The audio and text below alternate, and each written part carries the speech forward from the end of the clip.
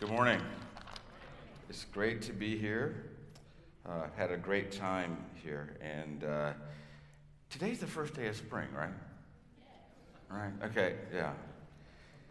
Well. Okay. Happy spring. So transition from that. Everybody wants to be somebody. I don't think anybody is seeking to be a nobody.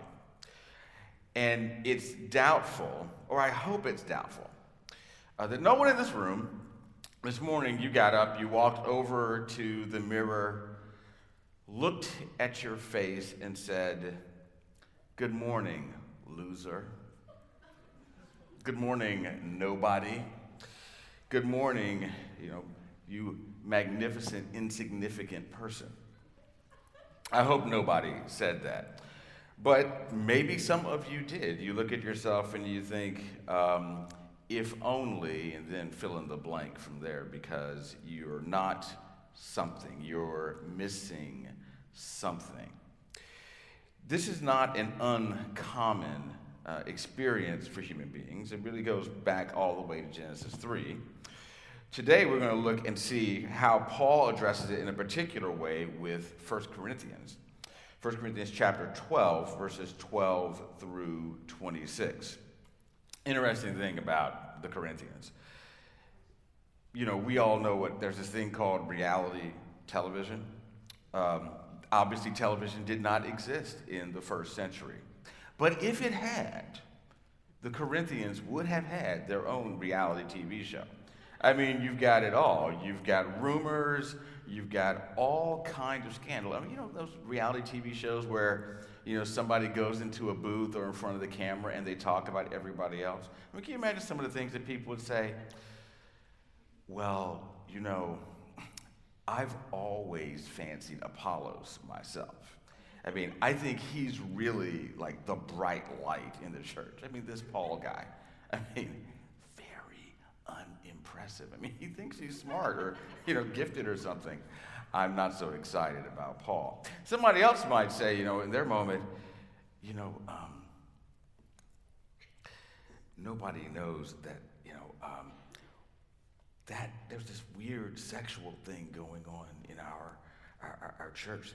There's this guy, right, who his dad, I think, divorced this woman, but now he's with that woman. I think I'm going to blow that up tomorrow, right? I mean, you have those kinds of things, or you have people who would say, "I'm really upset. I'm really upset because I don't have the money of some of these people. I'm one of the poorer members of our church, and we get together for this feast and we celebrate the death of Jesus." But whenever I get there, there's no food there. I mean, all the food has been eaten and all the wine has been drunk. And in fact, some people are drunk. I thought we were supposed to be a people of unity together. And then, what brings us to our text, there might be someone who said, I'm really getting tired of this class hierarchy in our church. Because these people, they think they're better than everybody else because they have these spectacular gifts. Because they think, I have words of knowledge and I speak in tongues. Oh, you don't? Oh, that's too bad. Wow. I mean, this is the situation. This is the situation. And in this particular text, Paul is addressing that dimension of their reality circumstance, because there are people who thought that they were better than others and people who felt that they were less than others and less significant because they didn't have what others have. And Paul helps us to see that we all have a place. We all have significance given to us by God. Now, if we begin with verses 12 to 13, the first thing we notice is this. So I'll read it. The body is a unit, though it is made of many parts, and though all its parts are many, they form one body.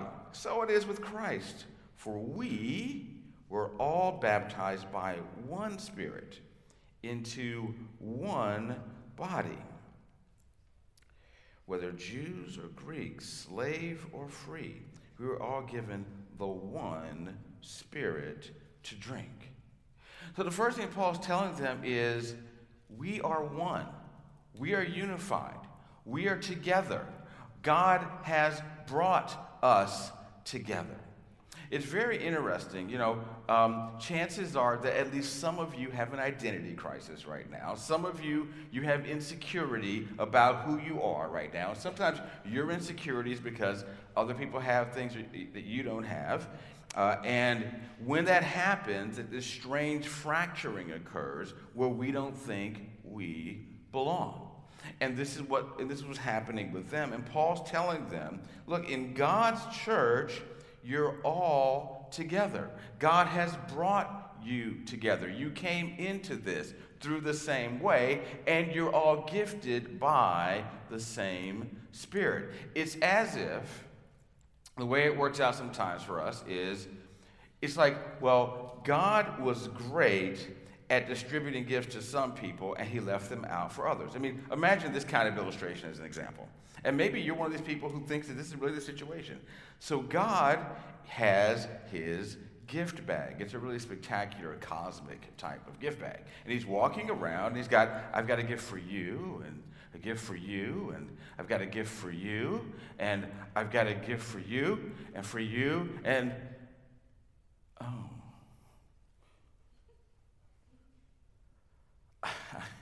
I'm sorry.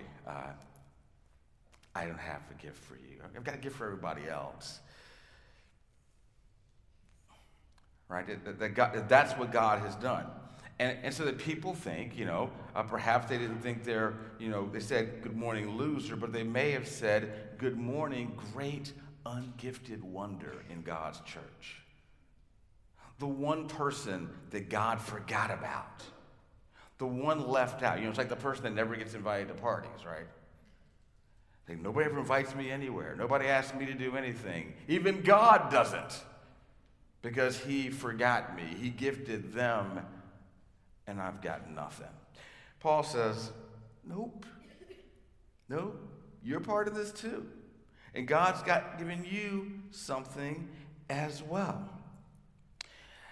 All of us are in this together. All of us are God's amazing, gifted people. No one can say, I am forgotten by God.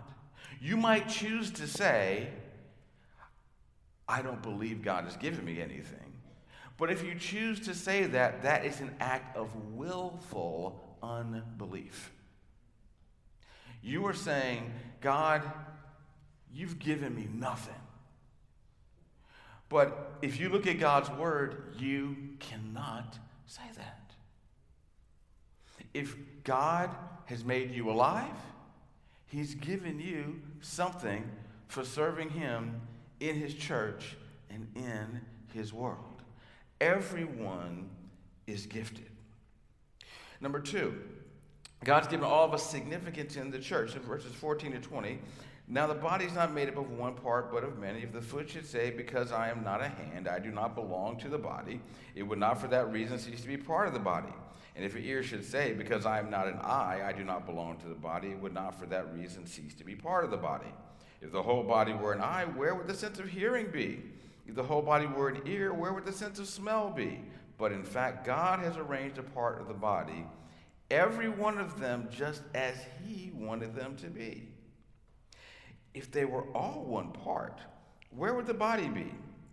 As it is, there are many parts, but one body. We need all the great diversity of gifts that God's given us. I mean, imagine if there was something you didn't have that you just take for granted, whether it's your sight, or whether it's your hearing, or whether it's one ear, or whether it's your arm, or whether it's a leg, whatever it is. Think about how you just take for granted all the different parts of your body. Imagine if some of that was missing. And the point is that we need every part. Our problem is that we tend to magnify other parts over others and think that those are the most important. But notice what he says here. This is really, really important. He says in verse 18, God has arranged the parts in the body, every one of them, just as he wanted them to be. Which means that for each of us, God says there is a place for you that I have chosen. And a place where you are absolutely vital. It's your part. It's your place. And God says that's true of every one of us that is his people. And please understand, it's hard. You might be tempted because somebody has something you don't have, and you're tempted to say, well, I can't believe God did that for them. I mean, and it wouldn't be just you who's had this problem. It goes back to the apostles, actually. You know what happens at the end, after the resurrection, in John 21? So Jesus is sitting around the fire with Peter. He asked Peter 3 times. Peter who denied him 3 times. He asked him 3 times, Peter, do you love me? And he says yes each time. And he's restored. And so then Jesus says, Peter, let's take a little stroll on the beach, shall we? So la, la, la, la, la. Here they are strolling along the beach. And then wait. I hear someone walking behind us. It's John, the beloved disciple. And people had been hearing things about the beloved disciple, like he might never die, etc. And, he's, like the right-hand man of Jesus. So Peter has a moment of insecurity, of a massive variety, apparently, and says, what about him? To which Jesus says, what about him? Is what he says. He says, whatever I want to do with him, I'll do with him. As for you, follow me. The point is, it's like, I've got something for you to do. I've got something for him to do. Don't worry about what I've got for him to do. Focus on what I've got for you to do. Isn't it interesting that if you're spending all your energy thinking about what other people are doing, you're not paying any attention to what God might want you to do? And I understand, please understand, that, in fact, I've even had my own personal experience with this. It's like when you think that God has given someone an opportunity that you can't have anything. Do you know what a zero-sum game is? It's the kind of game where you believe that because someone gets X, whatever X is, you fill it in, and you've probably played this game, at least in your mind before. Somebody gets something you wished you had, and you think because they got it and I didn't, that I'm out forever. Forever. I guess I'll never get an opportunity to do anything. And you will be tempted to envy that person. And friends, I will be the first to tell you that I vividly remember an experience where that happened to me. The guy that wanted to be best man at my wedding once wound up, without me knowing it, on a radio show, being interviewed by this radio show that I wanted to be interviewed on. In fact, actually, really, I told you, actually, I wanted to kind of have the radio show, actually, is what it comes down to. But, I was in seminary, like, what radio show was I going to have? But it was this great show called The Dick Staub Show that started in Chicago and became nationwide. I loved the interviews, and then I was doing my pastoral internship in Chicago, and I turned the show on every day. So I turned it on one day, and who do I hear but my buddy on the show? And he didn't tell me he was going to be on the show, and he was spectacular. It was great, and you got to understand. I was all messed up. I was all messed up by that. I was like, no. What's that mean for me? Right? Am I ever going to get on that show? Strange things that happen with these microphones. But was anything ever going to happen for me? I believed because he got on that show that he had what I wanted, what I hoped for, what I dreamed about. That somehow it meant, sorry, you'll never have that dream. Fast forward, I've been on television, I've been on radio many times. A lot of times these things have happened unbidden. And my only point is this. It's so easy to fixate on what the other has and to think that, because you've got it, there's no way that God could possibly have enough generosity. Never mind that God is infinite. But that God, who is infinite, still doesn't have enough generosity, enough care, enough attention for me, or enough giving me anything that I could ever do anything that mattered. And that I will be confined to nothingness. That's how God is. He's arranged the parts in his body, every one of them, just as he chooses for it to be. Every single one of us. He doesn't forget any of us. And if you've had your moment like I did, where you're thinking, no, I can't believe it. The sky is falling because somebody got an opportunity I did not have. Ask yourself, what does that really say about what you believe about God? What you believe about God might be willing to do with you, in you, through you, to serve his people, to serve his world. And here's another big problem that happens with that. When you invest all that energy in envy, isn't it kind of hard for the body of Christ to operate as a body that's supposed to work together? Because every time somebody else gets an opportunity, it's like you're slowly stewing and simmering and wondering, well, there they are again. And here's the thing, by the way, you're not harming them when you do that. The only person you're harming is yourself. You're tying yourself up in knots. You're like having acid dripping inside your body, corroding you like this, just like a drip.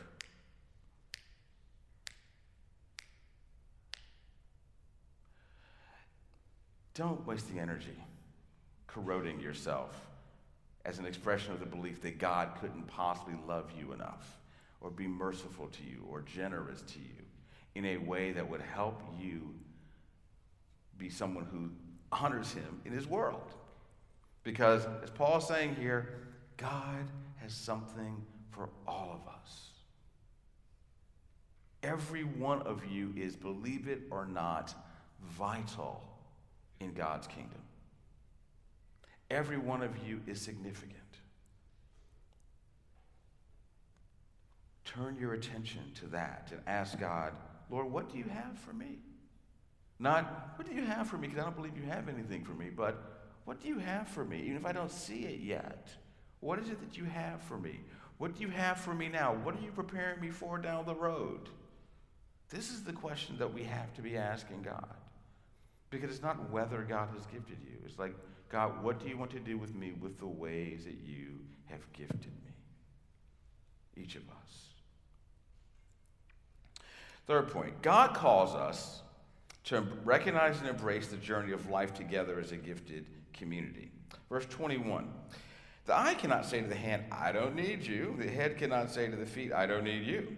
On the contrary, those parts of the body that seem to be weaker are indispensable, and the parts that we think are less honorable, we treat with special honor. The parts that are unpresentable are treated with special modesty. Our presentable parts need no special treatment. But God has combined the members of the body, has given greater honor to the parts that lacked it, so that there should be no division in the body, but that its parts should have equal concern for each other. If one part suffers, every part suffers with it. If one part is honored, every part rejoices with it. We need each other even when we are tempted to believe otherwise. There's no place in God's economy for people to think that their gifts give them reason to have their own little clique where they're the special people and everybody else, isn't quite so special. Or for people to think that they are superior in some way. Or to think that they are so unique in terms of the way that God has gifted them that they don't need anybody. It's all about me. Okay, that's called having a Messiah complex. Also called an idolatry of the self. God's not interested in idols. He's interested in servants. He wants his people to live life together in all of their diversity, with all the different things that he wants them to do. And some of those things will be prominent, and some of those things are things that go on behind the scenes, but that are absolutely vital. And God honors those things that we may not honor, but to him, they're super important. And a way to think about it is this. It's easy to think that, someone like me, I come in here, I speak, it's pretty easy for me, thankfully. But to think that the only thing that's important is somebody coming in here and doing this, somebody who's up front all the time, right? But the fact is that up front people are not most people. Most people are the people who do everything else. Which doesn't mean that people never have their moments of being up front, but most of the time, what people are doing are not things that are up front in front of a group of people. It's like, think about it this way. Chances are you've watched a television show or you've been to a movie and, you watched a movie and you're excited about the people you see on the screen. But, certainly if you watch Marvel movies, a lot of you stay to the very end because of the extra scenes, right? Well, even if you don't watch Marvel movies, any movie you watch, if you stay through the credits, have you noticed that there are lots of names on the credits? And have you noticed that most of those people you will never see? Most of those people are not on the screen. But you know what? It's not getting on the screen without all those people. We elevate, the star, etc. Guess what? The star can't get it done by themselves. You need an army of people that we might think are the invisible in order to make what you see in the theater happen. I think those are called vital, indispensable, necessary people. It might be easy for you to think that because you're not a quote-unquote spotlight person, that you're an insignificant person. Don't believe that for a second. You're vital. You're necessary. God sees you. God says you're significant. And God says, without you, we're not going to get things done as well as we can get them done. He wants all of us to work together in the body and not to be at odds with each other because everyone doesn't have the same gift and everyone isn't given the same kind of prominence at the same time. He wants us to have life together. And in that life together, this is important. Sometimes things go well, sometimes things go not so well. He says if one part suffers, every part suffers with it. Every part. You know a problem that we have now that actually makes Christians hostile to each other in our society? Christians are not good at suffering with other Christians. Now, part of it is maybe because we're like intoxicated by a culture that says the most important thing in life is your personal happiness and your personal pleasure, and you should pursue that. And anything that tells you about suffering, you are to practice denial as much as possible or escape as quickly as possible. And if somebody else says they're suffering, don't get too close to that because, we don't have time to talk about those things because that's bad. Or maybe the reason that people don't attend to the suffering of others is because they're unwilling to recognize the suffering of others. If you're going to live your life together, if you're going to be a good community here at Northwestern, if we're going to do it at Wheaton, if Christians around the world are going to do that well together, they have to be willing to recognize and be sensitive to the suffering of others in the body. This does not happen very well. You know what happens? I'll give you an example of something that happened at Wheaton recently. We have a group that's called Solidarity that talks about justice issues. So they made a bulletin board that had faces of prominent African Americans.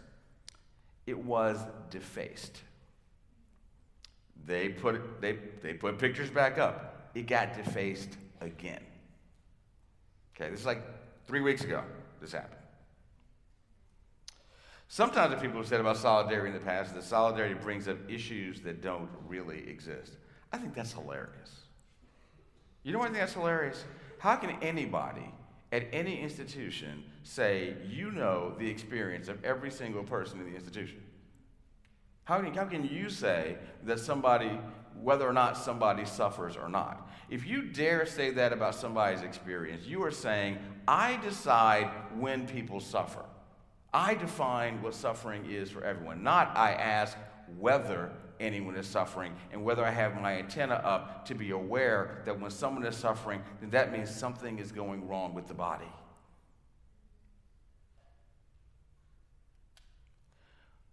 The people of God, if anybody, should be the people that say, when someone is suffering, my response shouldn't be, I'll tell you when it's suffering.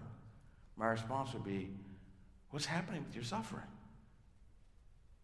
How can I be present with you in your suffering? How can I care for you in your suffering?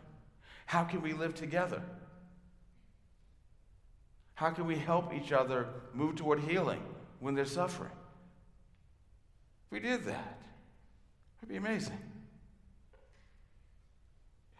And in the same way, it's the flip side of it.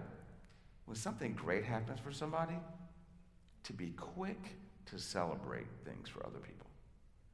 Quick to celebrate. Not first go through a brief period of resentment and then get to celebration. Like, hey, it's awesome. Right? No. If one member's honored, celebrate with it. Because you're going to be honored one day. What do people do when you're honored? Do you want people to say, oh, that's great. Great. And then they walked off, right? No. Hopefully, we can all celebrate together, being thankful for the generosity that God has shown to others. If God does not have a zero-sum economy, if God who is infinite has a generosity to distribute to everyone gifts, opportunities, and has given you significance, then when great things happen for other people, you can say, oh, it's awesome what God is doing with you. And when your turn comes, they'll say the same for you. That's such a different way of living than people live in our world. There are so many people that are unhappy because they can't even see what's in front of them because they're so busy being envious and resentful of others. And they can't even look and see what God has given them. But God has given each one of you something special. God says, you are mine. I have gifted you. You're part of my people. And I want you to do things that serve me in my church and in my world.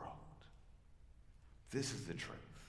So if you look at yourself in the mirror, look at yourself as one who's part of God's people, as one who has been gifted by God, by one whom God says, you're mine and you have absolute significance because I have made you, I have gifted you, and I have placed you where I want you.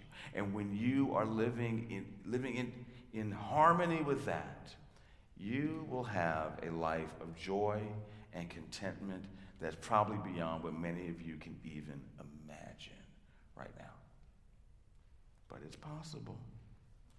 It's possible if you're willing to listen to God and embrace your place among his people and in his kingdom.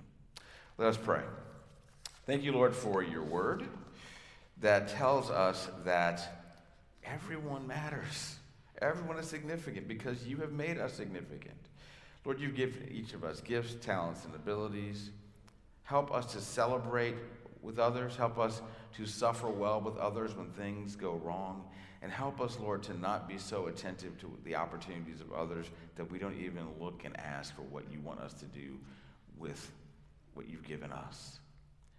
Help us to be thankful for the generosity that you've given us.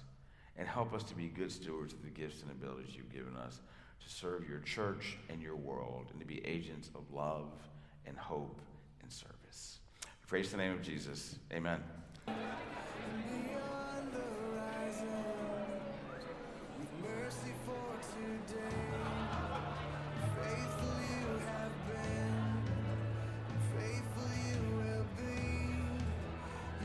Yourself to me, and it's why